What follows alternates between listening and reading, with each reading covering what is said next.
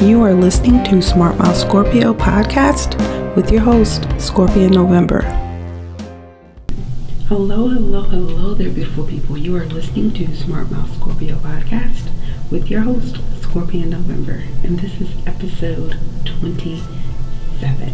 Yes, we have made it to episode 27 of the podcast, and I want to thank you for listening. Thank you for tuning in.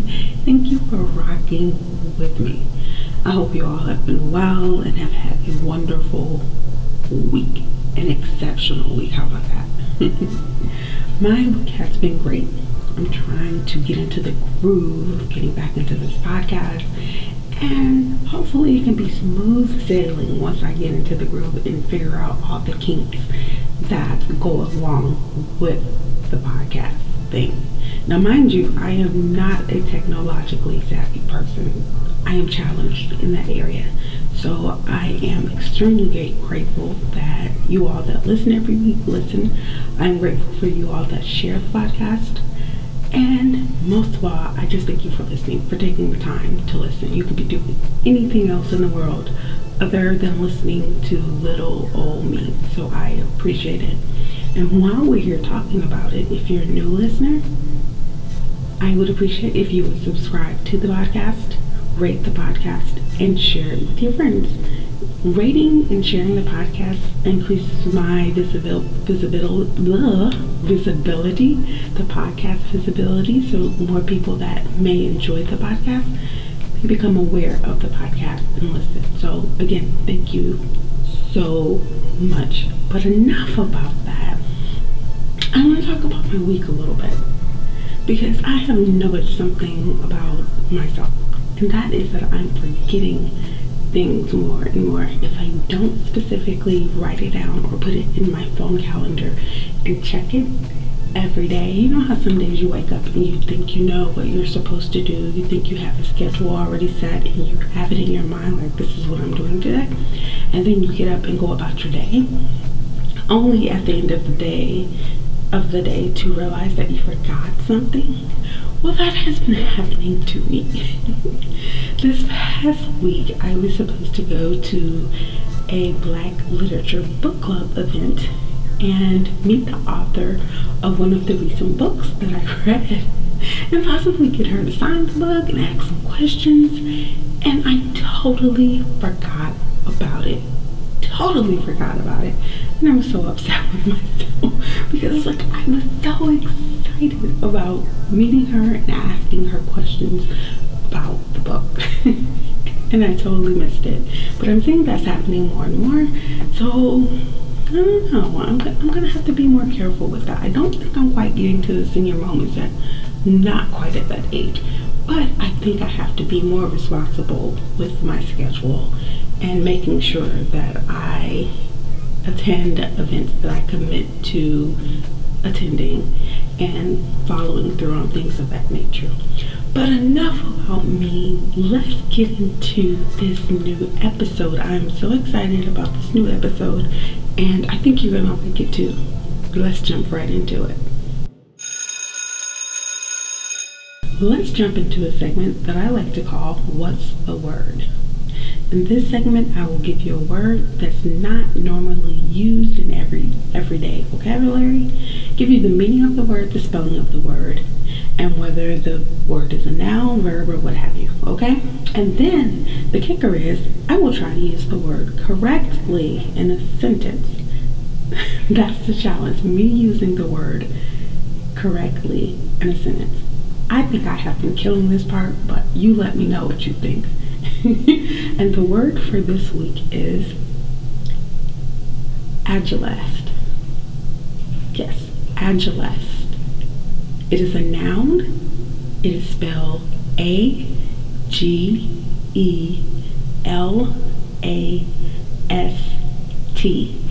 agilest, meaning a person who never laughs.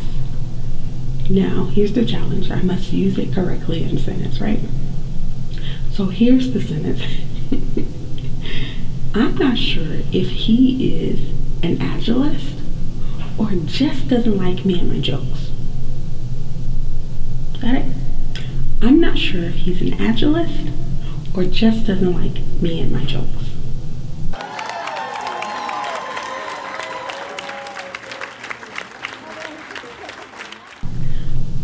I think that's a pretty good sentence. I don't know about you, but I think I'm killing the game with that one. I think I'm using these words superbly. I think I am exceptional to using these words. Let me know if you agree, and let me know how you would use the word in a sentence by tweeting the podcast at SmartMouthScorp on Twitter, okay? And make sure you use the hashtag SmartMouthScorp, okay? Alright, let's move on. Okay, now we're moving into a segment that I like to call World Happenings. Yes, happenings, like what's happening. I noticed when I listened back to some of the previous podcast episodes, I was saying, it sounded like I was saying happiness, like world happiness. No, I'm saying world happenings. Please forgive the list, you guys. You know I have a list. Don't make me work any harder at this, okay? But anyway, in this particular segment, I will share a few headlines that that are international, national, and what have you news. And so, one of the first headlines that I like to share with you this episode is dozens of Congress members join calls for Stephen Miller to resign over leaked emails showing white nationalist beliefs. Yeah. This article was found on Newsweek, and let me share with you a few of the key points of the article along with my commentary, okay? It says dozens of Congress members have joined calls for senior White House advisor Stephen Miller's resignation following the revelation of hundreds of emails appearing to promote a white nationalist agenda and anti-immigrant sentiments. In a joint statement released Thursday, leaders of the Congressional Hispanic, Progressive, Black and Asian, Pacific American caucuses said it is time for Miller to step down over the scandal after hundreds of his emails sent to Breitbart espousing white nationalist beliefs were revealed in a bombshell report by the Southern Poverty Law Center. I'm not surprised. I don't know who would be surprised by this revelation, but I'm not surprised. It also says the emails brought to light by the Southern Poverty Law Center's Hate Watch section appear to paint a fuller picture of the extent of Miller's bid to push a white nationalist agenda forward. Hate Watch revealed the first of a series of reports analyzing 900 emails that Miller had sent to former Breitbart writer Katie McHugh in 2015 and 2016. Also goes on to say the emails showed how Miller, who had been working for then Senator Jeff Sessions at the time, sought to push white nationalist conspiracy theories and shape Breitbart's coverage to portray immigrants in a negative light. Let's stop there, because several things are sticking out to me here. The part where it says where he had been working for Jeff Sessions. If anybody knows anything about Jeff Sessions, the former Attorney General of the state of Alabama, you would not be surprised that anybody that worked under his leadership would have such beliefs.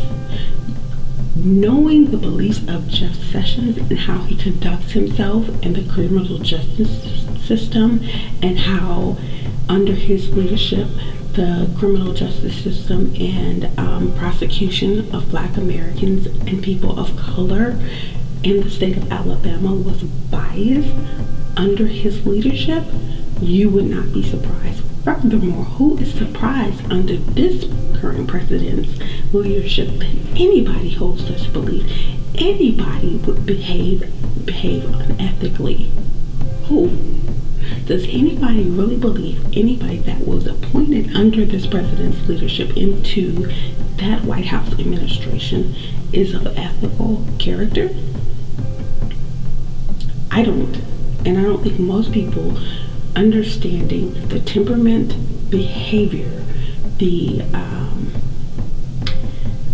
thinking of this current president would think that he would even think those are traits that people working under him should have, ethical traits that they should have.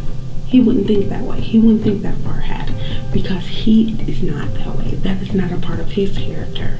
So to be surprised that Miller will be caught up in such, not surprising to me. I don't know if it's surprising to you, but I hope not. Because if it's surprising to you, where have you been all this time? Where have you been these last few years? One of the last points that I want to leave you with from this particular article is caucus leader said, "We feel like it is up to us to point out the obvious. Someone who writes, talks, and governs like a white nationalist is in fact a white nationalist."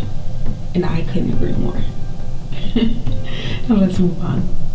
The next headline that I want to bring to you, I found on NPR, reads, "Who will decide on the Dalai Lama's successor, his supporters or Beijing?" Tibetan Buddhists believe their spiritual leader, now 84 and ailing, will be reincarnated when he dies. He's the 14th Dalai Lama, Tibetan Buddhism's traditional high priest, the same being faithful believe that has been reincarnated for more than 600 years. Traditionally, the Dalai Lama himself gives instructions before he dies. He's supposed to tell aides where to look for a child who will next embody his essence. But this time, politics may complicate the search. For the past 60 years, the Dalai Lama has sought to do so, to reign from exile in northern India, ever since fleeing a Chinese crackdown in his native Tibet. The Chinese government claims the right to name his successor. So that's where the dilemma comes in. The Dalai Lama says he should name his successor, and the Chinese government says they should name the successor, since the Dalai Lama chose to live in exile in India. Right? So it goes on to say, so once he dies, the world could end up with two Dalai Lamas, one identified by the Chinese government and another by Tibetans in exile. The discrepancy threatens to divide the Tibetan Buddhist community and imperil relations between the world's two populous countries, India and China. So you have Buddhists that practice in India, and you have Buddhists that practice in China. Now, what interested me about this article is that I studied Buddhism for one semester in college. Yeah, just one. And I found so interesting about this religion is that it is a religion of peace. It is a religion of centering, to connecting to highest self, and to be able to release negative things. And also, like I said before, a peaceful religion. It is not heavily, it doesn't value materialistic things. It does not. It is a loving religion, a caring religion. Now the Chinese government is upset because the Dalai Lama chose to leave China over 60 years ago and to live in India. However, that doesn't mean he's no longer the Dalai Lama. And it is also interesting to me that the government is trying to mandate how this religion behaves and what they choose to recognize. How is the Chinese government appointing a Dalai Lama once this Dalai Lama dies appropriate? It's like the Chinese government is trying to rule as if they're appointing the next king or prime minister or something, that it is a dictatorship, that they just that the religion is a dictatorship that the government controls. That is not fair. That is my opinion. A few more key points from the article. One thing I want to make clear, as far as my own rebirth is concerned, the final authority is myself, no one else, and obviously not Chinese communists. This is what the Dalai Lama said in 2011. So we know very clear where the Dalai Lama stands on this position, and I happen to agree with him. And one point that I think that is critical to make here, so you understand the importance of such, is in 1995, a 6-year-old Tibetan boy was recognized by the Dalai Lama as the reincarnation of the Panchen Lama, another high-level Tibetan Buddhist holy figure. Days later, the Chinese detained him. He hasn't been heard from since. Beijing named a replacement whom exiles refuse to recognize, which is what could happen if the Chinese government steps in. Let's move on. Now this is a national headline that I like to share with you that I found on Time. The headline reads, after death of 9 students, USC is opening a new psychiatric clinic. Some of the key points from the article.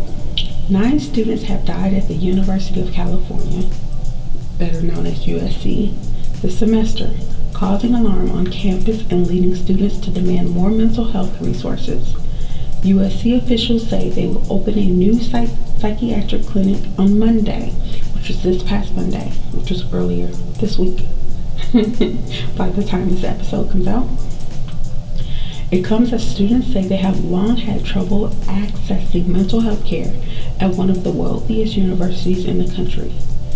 3 students have died by suicide this semester, the school said, and the causes of some of the other deaths have not been publicly confirmed. I personally believe that mental health is in dire need for all college students, especially college students that don't have any family support, college students that are not financially stable, college students that are not active in extracurricular activities, college students that are naturally introverted, not extroverts. I think people get it confused and think college students, especially adults, think college students are living a life, especially adults that have never been off to college. It can be extremely isolating and lonely if you don't have the support of others, if you don't have a good support base, if you don't have a lot of friends. And when I mean friends, I mean true friends, not just associates that you can talk to and confide in. It can be isolating, and especially for introverted students that are not naturally outgoing or shy students. Those students can be the most isolated. Too much isolation cannot be good. Not having someone to talk to or a confidant cannot be good. So I would encourage you, if you have any family members or friends that are college students, please be their ear to talk to, because sometimes mental health resources are not readily available, as we're seeing here in this article. But let's move on to a few more of the key points from this article. Some universities have opened up satellite counseling clinics above a local Starbucks in the athletic department to reach more students. Some have allocated more money to counseling services and hired more therapists. Others have rolled out a counseling mobile app or a free online screening for depression. What this says to me is that other universities are aware of the mental health crisis here, and especially on university campuses, especially when students don't have that support system, and they are trying to do things to make it better. And I would encourage you to make it better for others if you can. Okay, now I'd like to move on to a segment that I like to call Smarten Off. In this segment, I like to share things that are on my mind. It doesn't necessarily mean I'm going to be smart or antagonistic or sarcastic or mean. I know the name of the podcast is Smart Mouth Scorpio Podcast, but it doesn't mean that I'm a smart aleck all the time, okay? In this particular On this particular episode, I would like to talk about Amanda Seales and Shaun King in regards to the Rodney Reed case. I almost say Rodney King every time I'm talking about this, just because that is a name that has been stuck in my head for many years. Rodney King when it comes to injustice. But no, this one is Rodney Reed. I'm sure that you have heard about the case via social media. It has been everywhere on the news, all over the place. But in this particular instance, I want to talk about the conflict between Amanda Seales and Shaun King, how things have gone left between the two. Personally, I do not have a side to take in either or, because I support both Amanda Seales and Shaun King. I like them both for different reasons. I follow them both on social media for different reasons. I think they're both important to the Black American experience and culture for different reasons. Amanda Seales, I follow her and I support her because I think she's knowledgeable. She's unapologetically smart. She knows who she is. She's unapologetically Black. She's unapologetically courageous in who she is and what she stands for and what she thinks, right? I'm only going to say the positives right now about either of them. I also think she gets a lot of slack for being that way, because I think oftentimes in this society we are taught that even if we don't, because I think we're taught that it's not okay to know who you are and to stand firm in who you are, right? So I support her for some of those reasons. Those are not all the reasons. Those are just some of the reasons.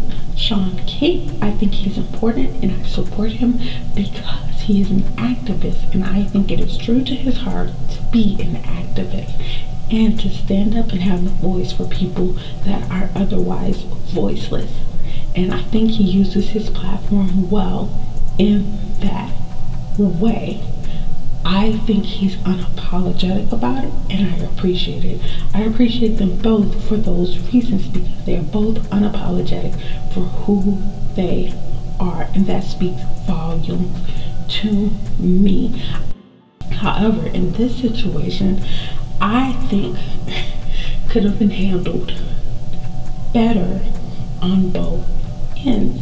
However, I think if you've seen the video, Shaun King and Amanda are going back and forth. Well, they were. Because of a video Amanda made in regards to the Rodney Reed case. Basically, what she was saying in the video, what I gathered, is that she was saying she wasn't presented with a full picture, a full scope, or an accurate picture of all the information in regards to the Rodney Reed case. And if you remember, Rodney Reed was scheduled to be executed in Texas. Shaun King was pushing and supporting the exoneration or a stay of execution for Rodney Reed, right? I signed the petition. I will be very transparent about that. Amanda says that after she signed the petition, she found out more information, and she felt like the information should have been presented at the time that we were being asked, the public being asked, to sign a petition and to support the stay of execution for Rodney Reed. And she said basically in the video, she found information that made her feel duped. And she also, and I think this is the part where it rubbed Shaun King the wrong way, is that she said that, let me see if I can find that part in the video. Hold on one moment. Let me see if I can play that really fast. I think I found the clip that I want to play for you guys, and I hope you can hear it. This is the part of the Amanda Seales video that I think that Sean King became upset with. Not that the other points she made didn't necessarily ruffle feathers, but I think this is the part that probably hit her nerve a little bit and probably didn't gain Amanda any points in Sean's book. So let me play that for you really fast. Honoration of this man is somebody you should question from this point forward in terms of who they are, what they're about, and why you should be listening to them. Okay, did you hear that? Let me play it one more time. Let me see. Of the picture we're presenting. And so anybody who is not acknowledging that and who was out here pushing for you all to get behind the state execution exoneration of this man is somebody you should question from this point forward in terms of who they are, what they're about, and why you should be listening to them. Okay, I think that's the straw that broke the camel's back, and in Sean King's eyes, because she called into question, even though she didn't say a name, it is presumed that she called into question his integrity. And if you don't have anything else in this fight as an activist, you have to have your integrity intact. And when you come at someone's integrity and honesty and ethical behavior in such a way, especially an activist, that is dangerous. That is a very dangerous thing to do.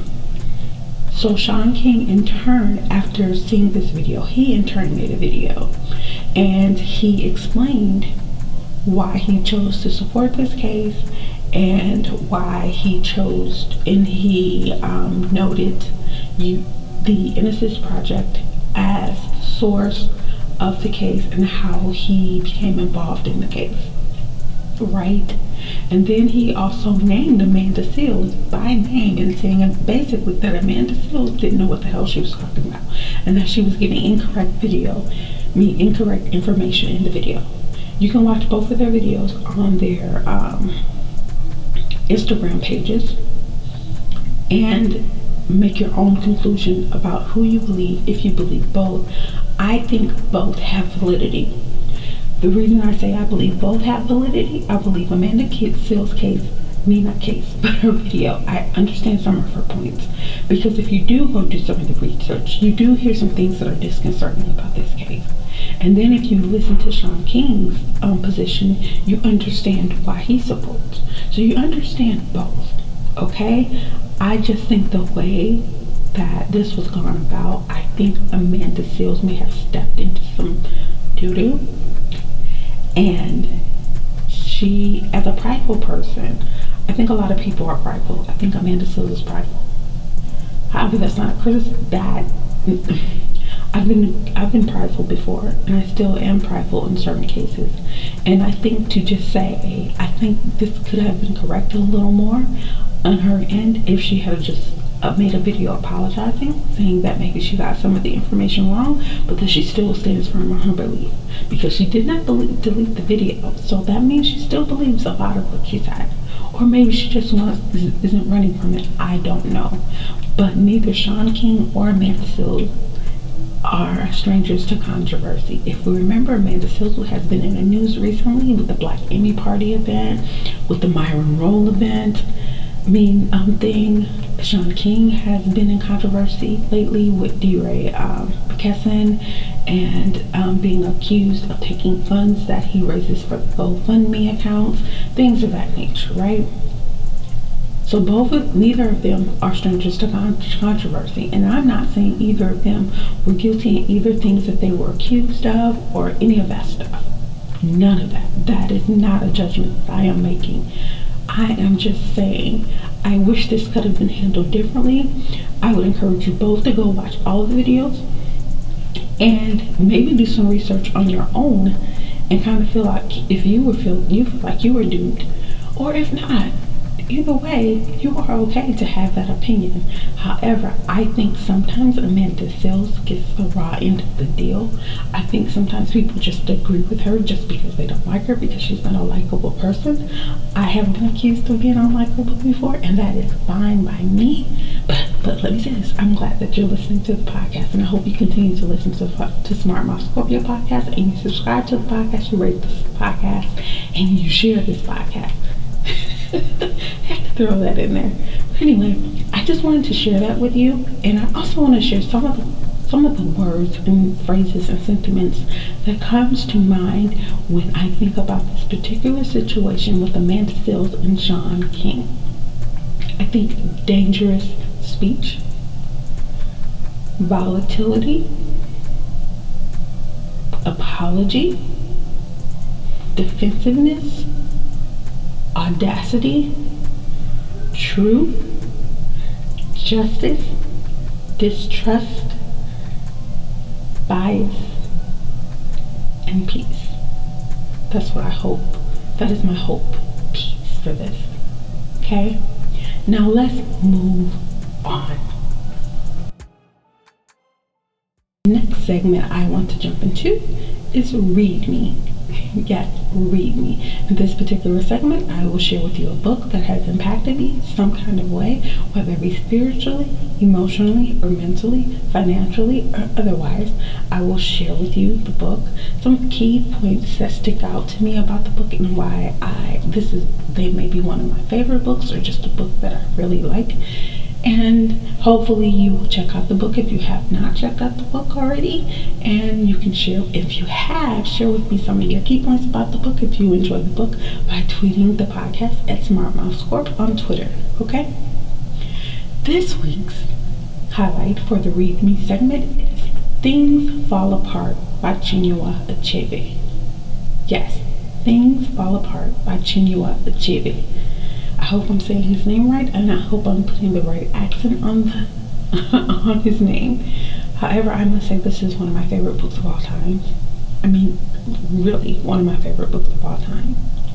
I first read segments of this book as part of my African American literature class in college years ago. You know how you get those big anthology books that have short stories or chapters of other stories and poems and all that. I have one of those big books, right? And this book was one of the readings in the book. It didn't have the full book. If I'm remembering correctly, it had chapters of the book, and it was a part of the required reading. At that time, I did enjoy the reading of the chapters in the book, but I can't say I fell in love with the book then. You know how sometimes I'm an avid reader and I love to read, but you know how when something's required for you to read and you have other things that you have to do, especially in college, you don't necessarily enjoy it as much. You're not giving it your all and your full attention because it's a required reading. You're trying to do what's required so you can pass this class and move on, right? Even though African American literature was one of my favorite classes, still, I didn't get the full scope. I wasn't able to fall in love with the book then. So we're gonna move on, and next thing I know, I hear the Roots album, Things Fall Apart. That album came out. So I was like, oh, I read it. That sounds so familiar to me. When I heard the title of that album, I was like, I read a book in that class called Things Fall Apart. And you figure out that the album was influenced by the book, right? So I purchased the book and read the book in its entirety. And I fell in love with the book there. I love the book. I think you will love the book because I think it has elements in the book that can touch any and everyone, right? The book is amazing. especially for a person in the Black diaspora. Okay? I can't even put it all into words because I'm not a writer, so I can't put it all into words. But I will share with you something that stands out to me about the book. If I had to describe the book, I would use Bible verses to explain the book, not because it's a religious book at all. It's in no way a religious book in that way, but it's part of the theme of the book, not the Bible verses itself, but the sentiment of the Bible verses. The Bible verses. Here it is. Pride goeth before destruction, and a haughty spirit before a fall. Better it is to be of an humble spirit with the lowly than to divide the spoil with the proud. So much happened in this book. There was love, there was destruction, there was pride, there was humbleness, there was caring, there was community, there's evil. Bunches of themes in this book. I think you will truly enjoy the book if you have not read it, and I encourage you to do so. Let's move on. Now in this segment I like to call Throw It Back.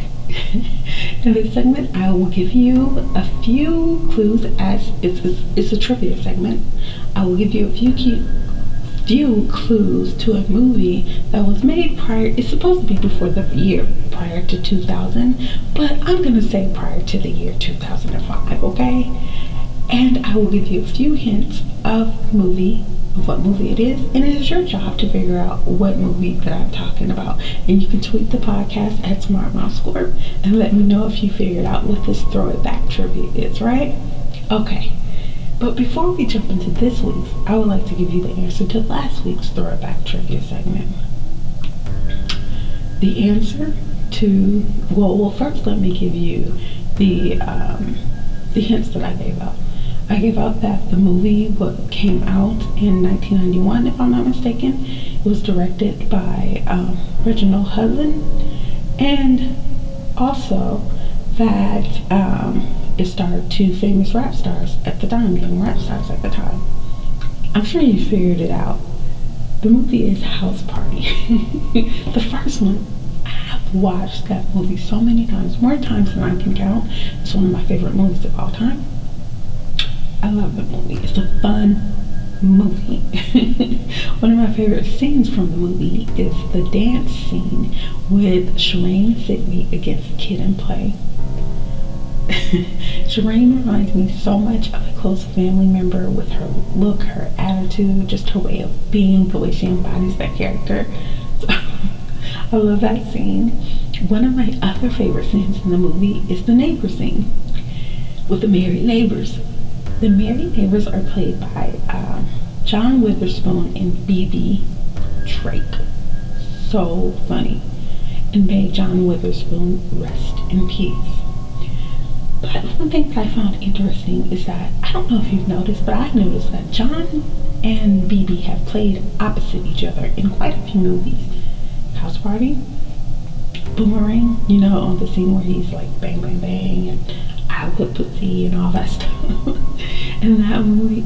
And they played opposite each other in Friday After Next, when Day Day and Craig's landlord or property manager has a crush on on Craig's dad, which happens to be played by John Witherspoon. So, and I'm quite sure there's some other movies, there may be some other movies that I'm not thinking of, in which John Witherspoon and B.B. Drake played opposite each other. Let me know. Let me know what you think. Let me know if there are other movies that they have played opposite each other that I'm not thinking of. Let me know. But anyway, into this week's Throw It Back trivia, let's jump into it. Here are a few hints, right? This movie came out in 1999. It starred Monica Calhoun, Morris Chestnut, and Taye Diggs. The soundtrack featured one of my favorite Roots songs, featuring Jaguar Wright, What You Want. Those are your hints. Again, movie came out in 1999. It starred Monica Calhoun, Morris Chestnut, and Taye Diggs. And the soundtrack features the Roots song, What You Want, featuring Jaguar Wright. Okay, those are your clues, your hints. Let's move on. Okay, y'all, we have reached the end of this episode of the Smart Mouth Scorpio podcast. And I thank you all so much for listening. I thank you for tuning in. I thank you for rocking with me this episode. I hope you enjoyed yourself. And if you did, I would appreciate if you would rate the podcast, subscribe to the podcast if you have not already, and share the podcast with your friends. And until next time, beautiful people, peace.